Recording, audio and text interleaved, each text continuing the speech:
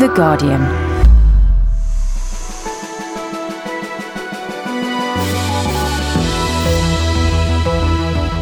Hello, this is Guardian Daily and I'm Michael White. People of West Cumbria have today continued paying tributes to 12 people, ordinary people going about their daily lives, and suddenly killed this week by Derek Bird. David Cameron and his Home Secretary Theresa May have been in Whitehaven today visiting relatives. People here in West Cumbria have suffered the most appalling tragedy, and it will have a huge impact on the community. And I wanted to come here to show that the government wants to listen and wants to show how much it cares about what has happened here.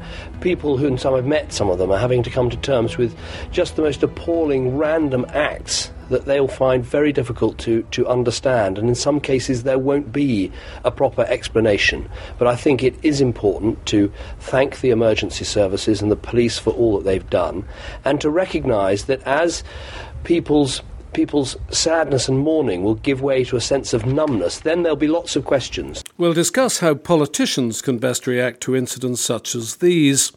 Detectives are working on several theories. One, that what began as a series of targeted killings by Bird turned into a rampage of random shootings as he drove through the Cumbrian countryside.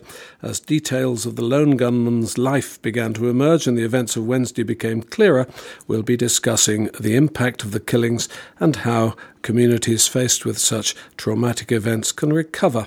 I'm joined here in the studio by our Home Affairs editor Alan Travis and Guardian columnist Martin Kettle, and on the line from Cumbria, our reporter Paul Lewis. Hello to you all. Paul, are you there? I am here. Good. Yeah. You set out to recreate Derek Bird's route in your report in today's Guardian, up through the back lanes. What did you learn from it? Well, I think, the first thing that struck me really was, the answer to the question that so many people have been asking, which is how he managed to evade police for so long. I mean, part of the answer to that question is, of course, that Cumbria is a small force and it doesn't have the number or density of armed response units that a bigger force would have. But the other answer, and the thing you really find out by retracing his journey, is that he took back routes. And these are small, tiny country lanes and tracks beside meadows that only really a taxi driver who has spent, more than 2 decades driving the area would know as well as... So he took evasive action, in effect. He knew they'd be coming after him. It may have been that. I mean, we don't quite know yet whether the police were as in such close pursuit for him to try to evade them. But, I think it's no coincidence, really, that he often deviated from what would have been the shortest route to a destination, if indeed he had a destination, because the other impression that you get driving along that route is that really it was a road to nowhere. I mean, he just eventually drove deeper and deeper into the countryside, smaller and smaller routes until he was, really in the Lake District, in some quite mountainous areas, and then reached the dead end, which was in Boot.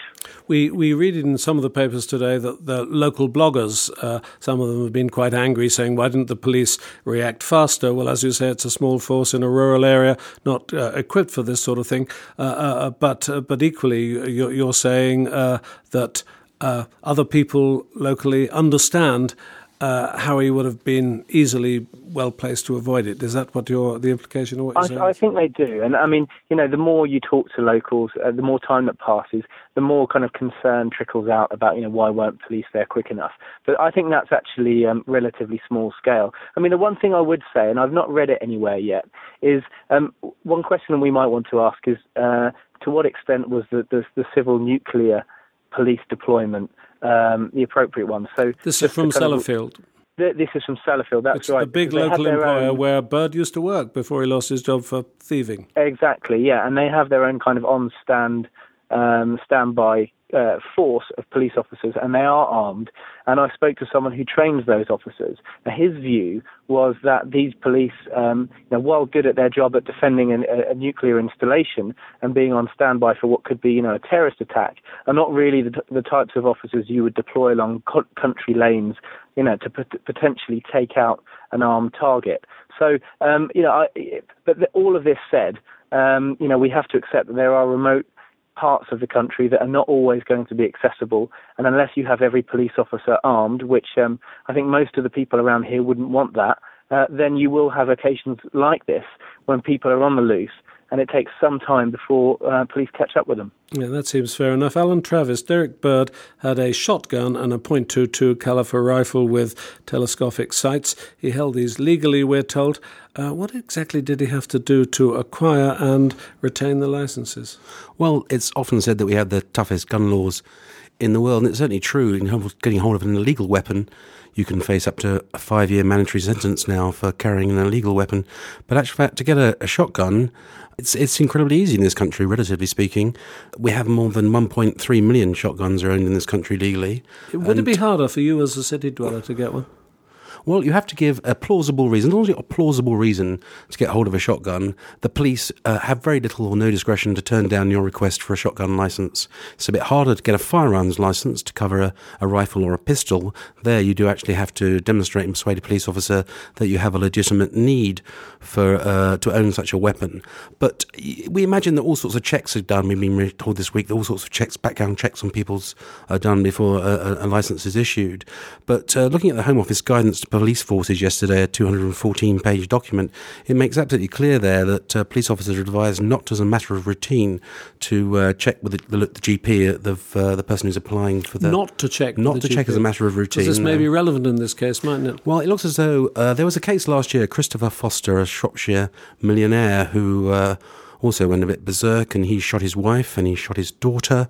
Then he set fire to the family mansion near Oswestry, and then he shot himself. And as a result of that inquest into that incident, the coroner recommended that GPs should start logging on their medical records when somebody was a gun owner. And it's now been 10 months of negotiations between the police and the BMA over that, and they haven't agreed to do that. GPs don't say that it's not their role to monitor the mental health of people who own guns in this country. So there, I think, will be a big debate about the role of the mental health authorities in gun licensing, but this discretion that the police have is very limited on shotguns. And I think there is a distinct difference between, as you say, what goes on in cities and in our urban areas, where there's almost an anti-gun culture is heavily ingrained, whilst in rural areas, and particularly rural areas like Cumbria, where shooting and Shropshire is regarded as a normal part of life. The reason cited by Derek Bird for owning his firearms licence he got 3 years ago was vermin control and recreational target shooting, and which seemed pretty wide kind of things. And he was tin cans, isn't it? Well, allegedly a member of a gun club, but we haven't yet been able to find any trace of any actual registered gun club that he was a member of. Interestingly, after the Dunblane massacre, Lord Cullen, who conducted the inquiry into that, one of his recommendations was that people who own firearms shouldn't be allowed to keep either the weapons or their ammunition together at home.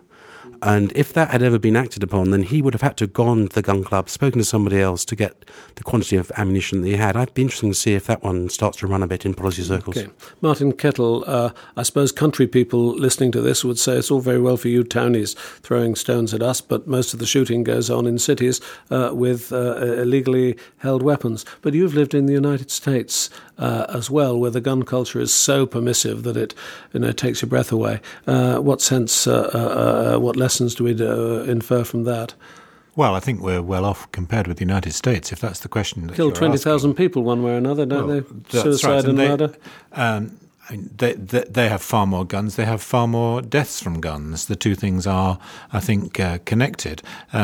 And the same is true in countries in Europe which have looser gun control than we do, that they have more deaths from gunshots than we do too. Just to get it in perspective, I think I'm right, and sure Alan will correct me if I'm wrong, that there were only 7 people killed by shotguns in 2008-2009, according to a Home Office research study I was looking at this week. Derek Bird killed 12 in one morning and afternoon.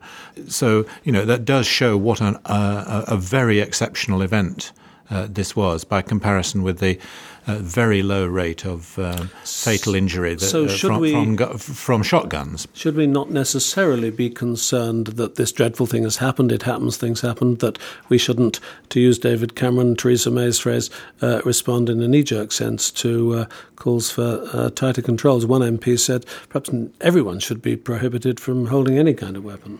Well, that would go down like a lead balloon in those kind of rural areas that you're talking about. And, I mean, that's I think that is an urban reaction, and I don't think that that's very likely to happen. Of course, everybody's against knee-jerk reactions, aren't they? I mean, it's a self-fulfilling point that David Cameron made, but the reality is surely that we are going to have a pretty detailed inquiry of some kind, whether it's a full tribunal of inquiry like the one Alan mentioned, Lord Cullen's into the Dunblane massacre is another matter. And at the end of that, there may or may not be proposals for changing the procedure, changing the law, and those things are going to have to be thought about. I mean, I think the idea of just ruling those out right at the outset, simply because one should not allow these dramatic cases to shape our laws, is both wrong and foolish. Alan Travis, Alan Johnson, former Home Secretary, first outing as Shadow Home Secretary. Theresa May, her first time, a bit like Jackie Smith, who had a terrible first day in the Commons after those attempted bombings in London and Glasgow a couple of years ago. Alan Johnson said, well, maybe there should be follow-up checks. Derek Bird has held a licence for 20 years, we're told. What kind of follow-up checks, either by the police or, you mentioned the GP earlier, might have prevented this? It seems hard to see that somebody who erupts in this unpredicted and unpredictable way, that they'd be picked up by the system. Well, I think that he was talking in the mental health context there, I think, Alan Johnson, but I think it's one of those cases where, on paper, the rules look incredibly tough and the procedures are very complicated, but in terms of actual enforcement, things are perhaps not as tight as they once were. In about 1995, they decided to extend the lifetime of a gun licence from 3 years to 5 years on the basis there weren't enough firearms licensing officers around to actually go and do the work.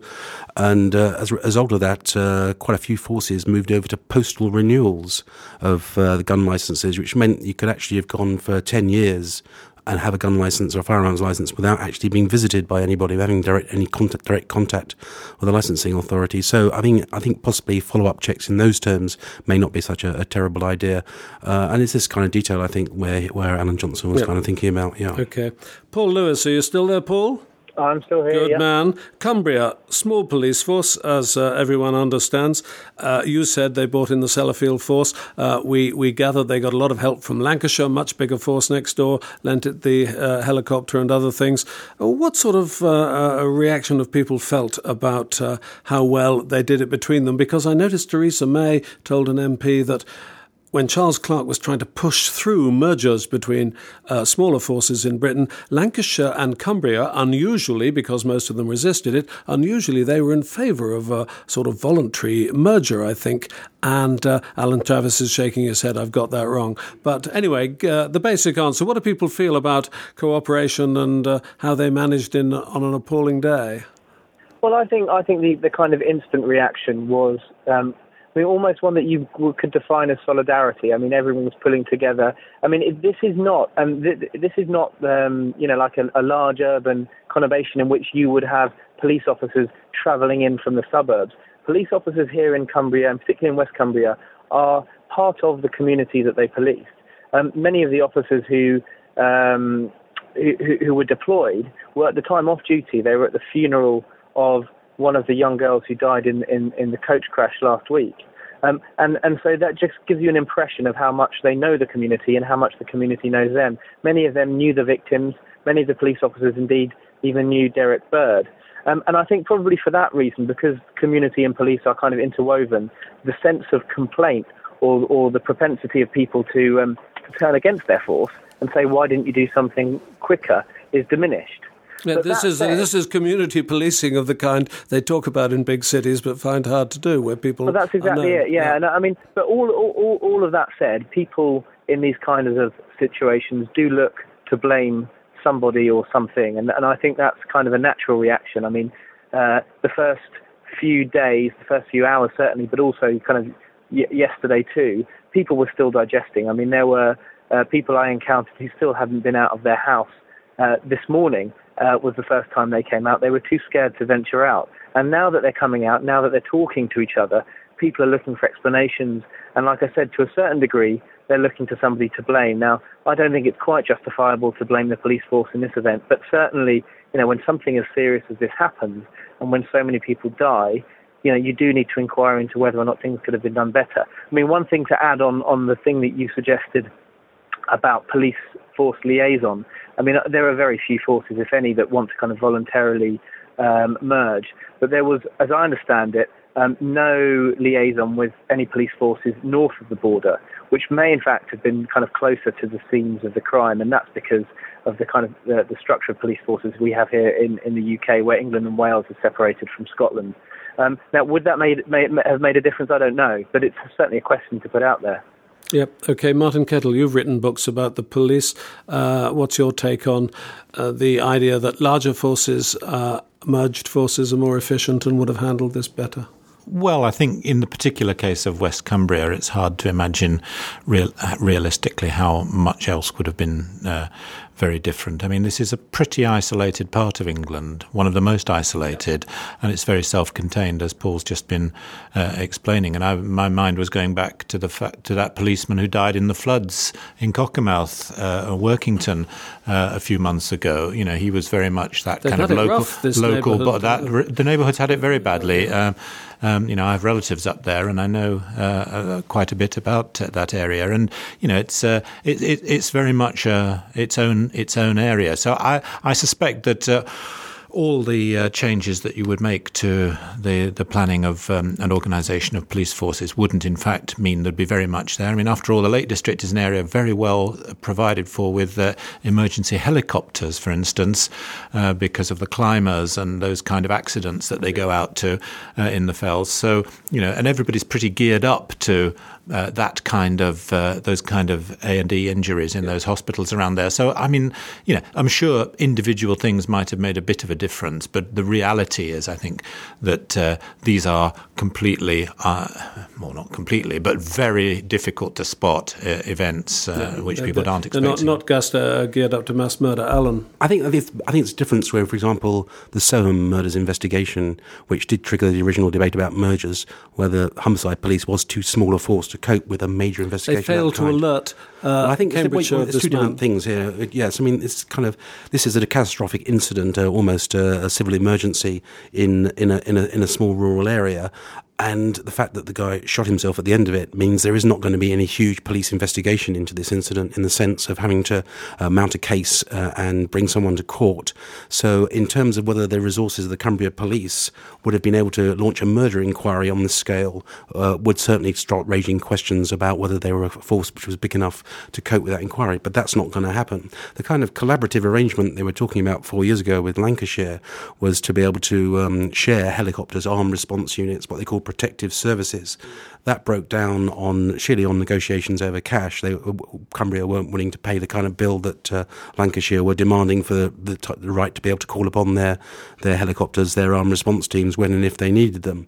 I think that a small force in those terms in Cumbria, as you've been talking about, close-knit communities, cohesive community policing, obviously does work to a large extent. So I don't think Cumbria is going to be a situation which proves the debate on mergers one way or the other. It's not like Humberside, it's not clearly culpable. I wonder, the politics of gun control, my sense in the Commons yesterday was that Labour MPs was reflex action, inclined to call for tighter controls, and Tory MPs were saying let's not stop law-abiding citizens going about their simple pleasures of sporting and hunting events. And of course Kate Hoey on the Labour side was instinctively with the Tories. Is that roughly how you read it in terms of the reaction to this in political terms and likely outcomes? Well, it was striking the two extremes. We had a new Labour MP calling, as you say, remarkably for banning of all weapons in private hands on the one hand, and you had John Whittingdale and Kate Hoey openly saying they represent the shooters and they hope this won't be an opportunity to make incursions into the gun laws. But I think there will be quite an interesting and grown-up debate, I hope there will be, which gets beyond this kind of polarised American-style debate of, on the one hand, you have those arguing it's the person who kills, it's not the gun, and on the other hand, the gun is the weapon of death. And I think that everyone will be content to wait for the inquiry to come. It'd be interesting to see when the debate inside Cumbria itself and Whitehaven, whether once they've got beyond the immediate impact, what kind of demands they start making. It's quite interesting, isn't it, that this event has taken place right at the beginning of a parliament.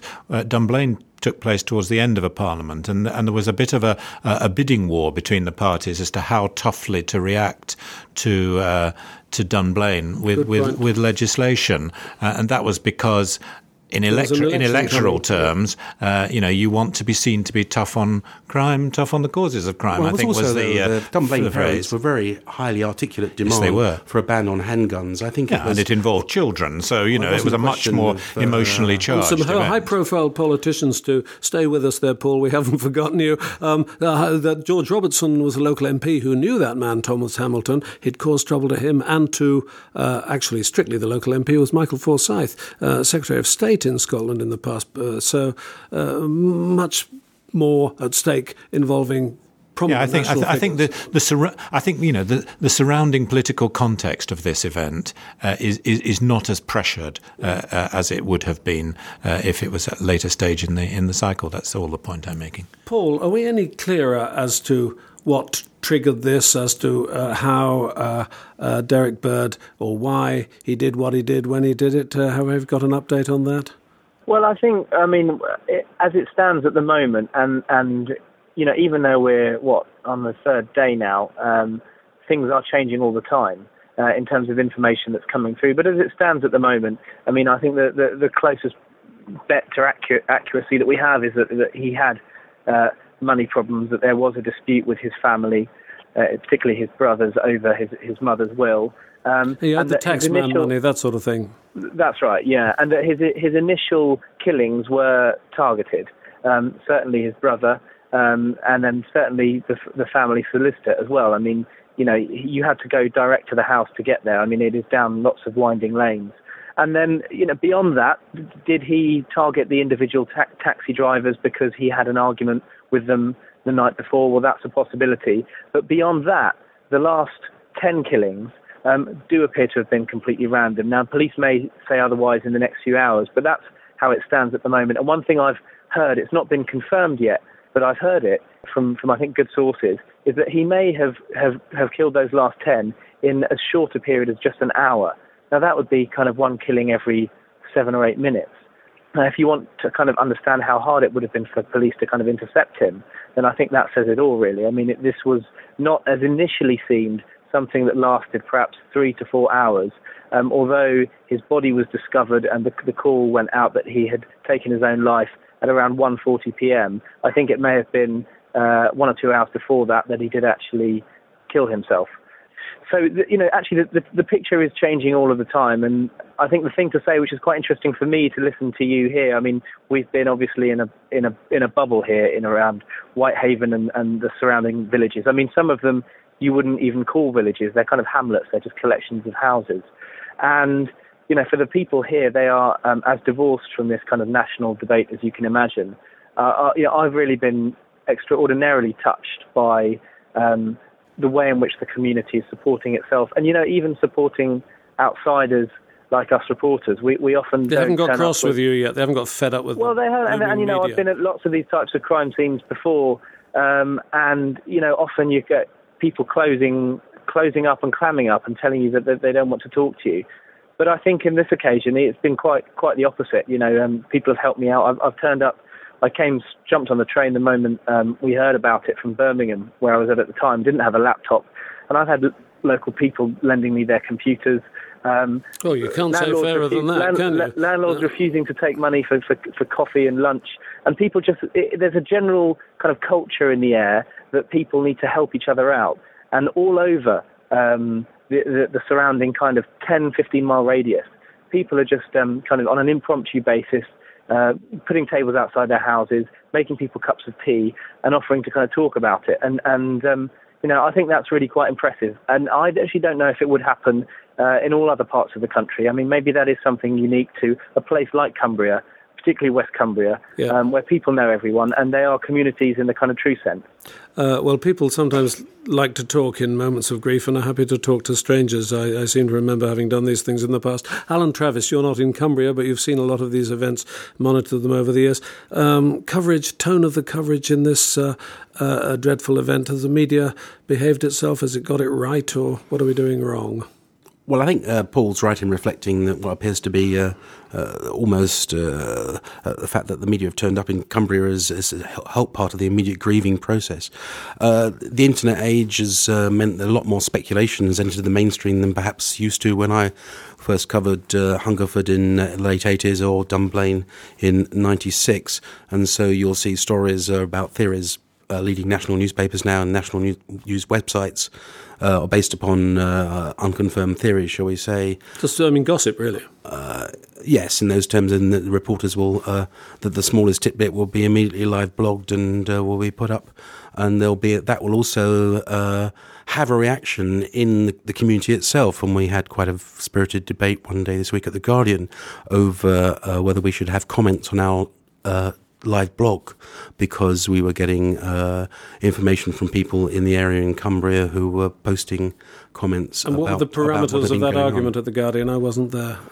Well, we were getting tidbits about information which hadn't yet been released by the police about particular possible victims and whether that was accurate or not, and what we should do with that information, and whether that was fair to the families of those victims, or reports of further shootings and so on, and other gossip and theories about what was going on and about Bird himself. And it's much more raw, much more unconfirmed kind of journalism, which of course is much more immediate. And we've done it before, particularly with events abroad. But it seemed to have a much stronger reader reaction here. People were telling us, other readers of the website were saying, please switch the comments off. This is just too intrusive. Yeah. Martin Kettle, there have been a rush of psychologists and psychiatrists writing in all the newspapers about the profile of the sort of man Derek Bird turned out to be, though people didn't know. Are there any sensible generalisations we can draw about angry middle-aged men, socially isolated, frustrated lives, or is it all a bit too glib and pat? I think it's difficult to generalise from events like this. I mean, if you start saying that, he had money problems, and a lot of people in West Cumbria do have money problems. It's a very poor part of Britain. It's the only part of Britain where people are anxious to have nuclear power stations in their area. Everybody else wants them as far away as they possibly can be, but that's because there aren't jobs. And but there are thousands of people in West Cumbria, none of whom would ever go on a rampage, thank goodness. And therefore, to say that money worries triggered this is maybe true, but it doesn't explain the particular case. And, you can look, I was thinking just about, even down here in the south, you hear a lot about regular taxi drivers being fed up with the fact that as unemployment has begun to increase, there are a lot of people out there who aren't registered taxi drivers working in that trade and undercutting them. And Derek Bird was attacked by a young man, wasn't he? So there's a lot of things that are of 2010 and the particular kind of society that we are and the kind of economic circumstances that we are, but.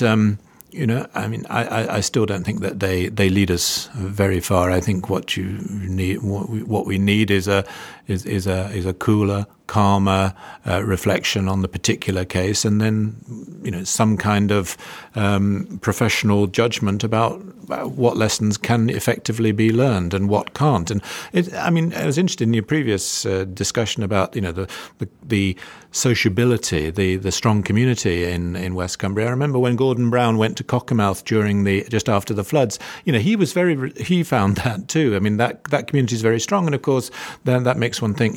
David Cameron, big society. This is actually the kind of Britain that David Cameron and it's not broken, is actually very, very interested in, supportive of. And as you say, it's not broken. No. It's holding up. It's dealing with an incredible challenge which no community should have to face. Paul Lewis, you're sitting there by the roadside in your car in Cumbria. You deserve the last word.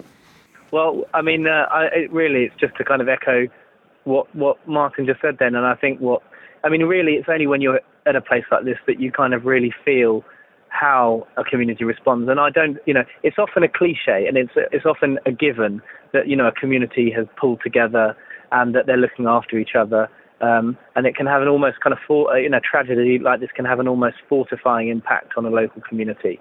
But what I would say, being here and having talked to people, is that in this case it's real, and it is quite impressive and it is quite touching. And for a Londoner who lives in metropolitan, I was beginning to guess East that you London, were a city boy, Paul. Well, I've not always lived in the city, and of course I've done lots of work out, in the country here and elsewhere. But it's the thing that's kind of been the most unexpected for me. The people here are really quite decent. Something terrible has happened in their community, and they're dealing with it really well.